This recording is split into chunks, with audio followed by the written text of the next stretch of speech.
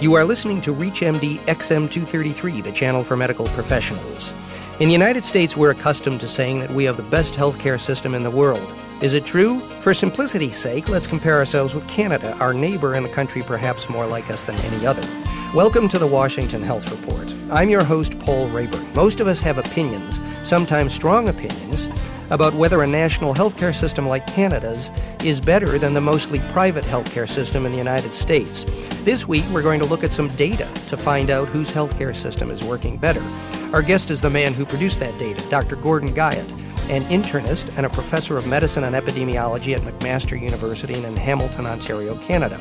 You might not know Dr. Guyatt's name, but you almost certainly know his work. He's the man who coined the term evidence-based medicine. For years, he's been on a campaign to make sure that patients get the best scientifically verified health care, nothing less. Welcome to the program, Dr. Guyatt. Thanks very much. My pleasure to be with you. So remind us just quickly how the Canadian healthcare system works. Well, there are two major differences from the United States. One is that there is public payment for virtually all physician and hospital services. Other services, drugs, dental care, eye care, home care, have a similar mix of public and private funding as does the United States. But the biggest single difference in Canada is all physicians and hospital services are publicly funded. A second difference is that we rely much less on for-profit provision of care. So, for instance, all hospitals in Canada are not-for-profit, virtually all dialysis is not-for-profit, and so on. Now, that's an interesting distinction. What we usually think about in terms of the Canadian versus the U.S. systems is the government funding and the government-run healthcare. The for-profit, not-for-profit is another distinction I'm not sure that I was so clear on. Well, there's two things. One of the myths is that government runs healthcare in Canada. Government funds hospital and physician services, but government has almost nothing to do with the delivery of services. So our hospitals are not public hospitals. They are private, not-for-profit hospitals. Physicians operate, in most instances, I would say, with considerably more autonomy than they do in the United States because they don't have insurance companies to answer to. To say government runs healthcare in Canada is really very misguided. Government funds hospitals and physician services. But there is this definitely other issue about the role of for-profit provision, whereas the government doesn't run health services, all hospitals, for instance, or virtually all hospitals, are private, not-for-profit institutions. Yeah, thanks for clarifying. I'm, as you can see, I'm a little bit confused about the situation, and I know I'm not the only one who's confused about many how things Canadians work. are confused as well. Now, do these confused Canadians like the system? Well, like everybody else, Canadians like to complain. And the Canadian healthcare system, like the others in the world, are under stress and far from perfect. However, Canadians are, in general, extremely attached to the healthcare system.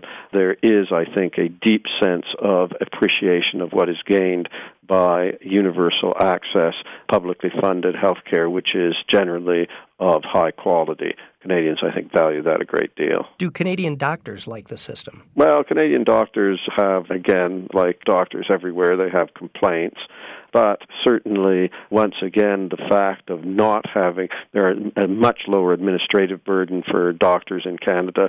Doctors do not have to worry about whether they're going to get paid or not. They universally, they will be paid for all their services, and their income, while at least for the highest paid specialties, is not as high as the United States. They still do quite well.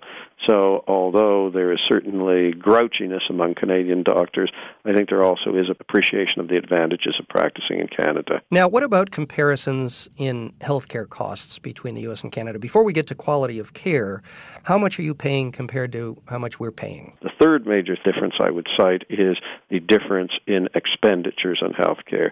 So Canada spends just a little bit over 10% of its gross domestic product on healthcare.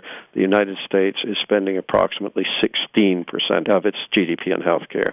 Given that the U.S. per capita GDP is a little bit greater than Canada, that translates into the United States spending almost $2 per person on health care, when Canada spends only $1 per person on health care. Per capita cost? Per capita, so twice as much per capita. Double.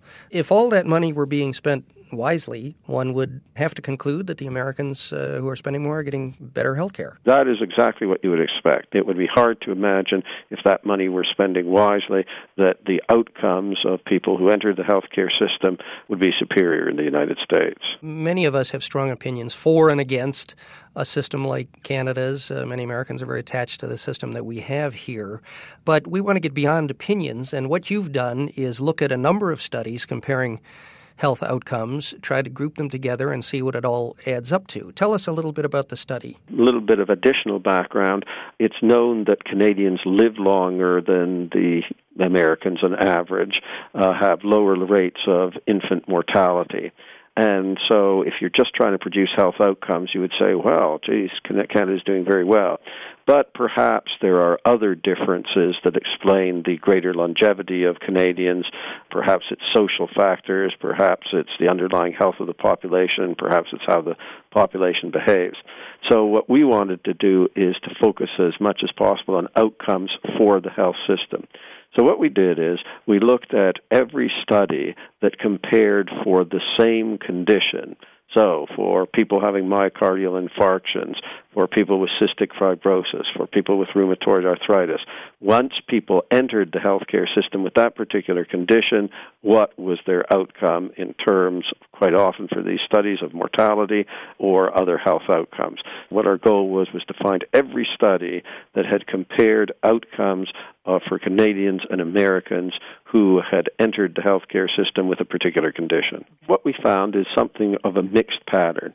In other words, there was no home run total victory for one country or the other.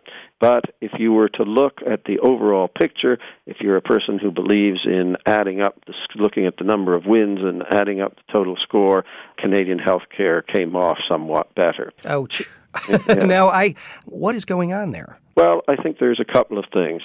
So there is a great deal of administrative inefficiency within the United States healthcare system. As soon as you get private insurance, administrative costs go way up. So the U.S. spends approximately 32 cents of each healthcare dollar on administration, whereas Canada spends about 16 to 17 cents per dollar. So that's a huge administrative savings that comes from public payment for healthcare and the lack of need for private insurance. That's one efficiency gained. In general, all of American healthcare, from drugs to physician services to various hospital services, is on top of that more expensive. So you are paying, particularly on administrative costs, but also in other things, more for each service delivered. So clearly, that it loses to a very considerable extent the advantage associated with spending $2 for each dollar that Canada spends. And now the argument is supposed to be that, again, under the category of things we all are so sure that they're true that we never question them, government bureaucracies are bloated and inefficient, and private industry and private insurers and so forth are competitive and sleek and efficient. Why isn't it working out that way? Consider once you set up private insurance for healthcare services, those insurers have to, first of all, structure their insurance plans, decide who they're going to insure, what their packages are going to be like, what they are going to charge, what they're going to charge for various people depending on their underlying health conditions. They then have to go out and market their product, and they have to compete with others. So there are substantial costs in terms of marketing. Then when they get a particular client, they have to ascertain the extent to which that client fits into which category, find out, are they diabetic, are they hypertensive, et cetera, and have the appropriate, hopefully the person then purchases their package, and they have costs associated with bringing the person under their particular plan. Then if an individual has a health problem and uses health services, they have to process the claim from that individual. Sometimes they may decide to reject the claim of that individual, and there may be costs associated with jockeying with the individual to see whether they're going to pay that.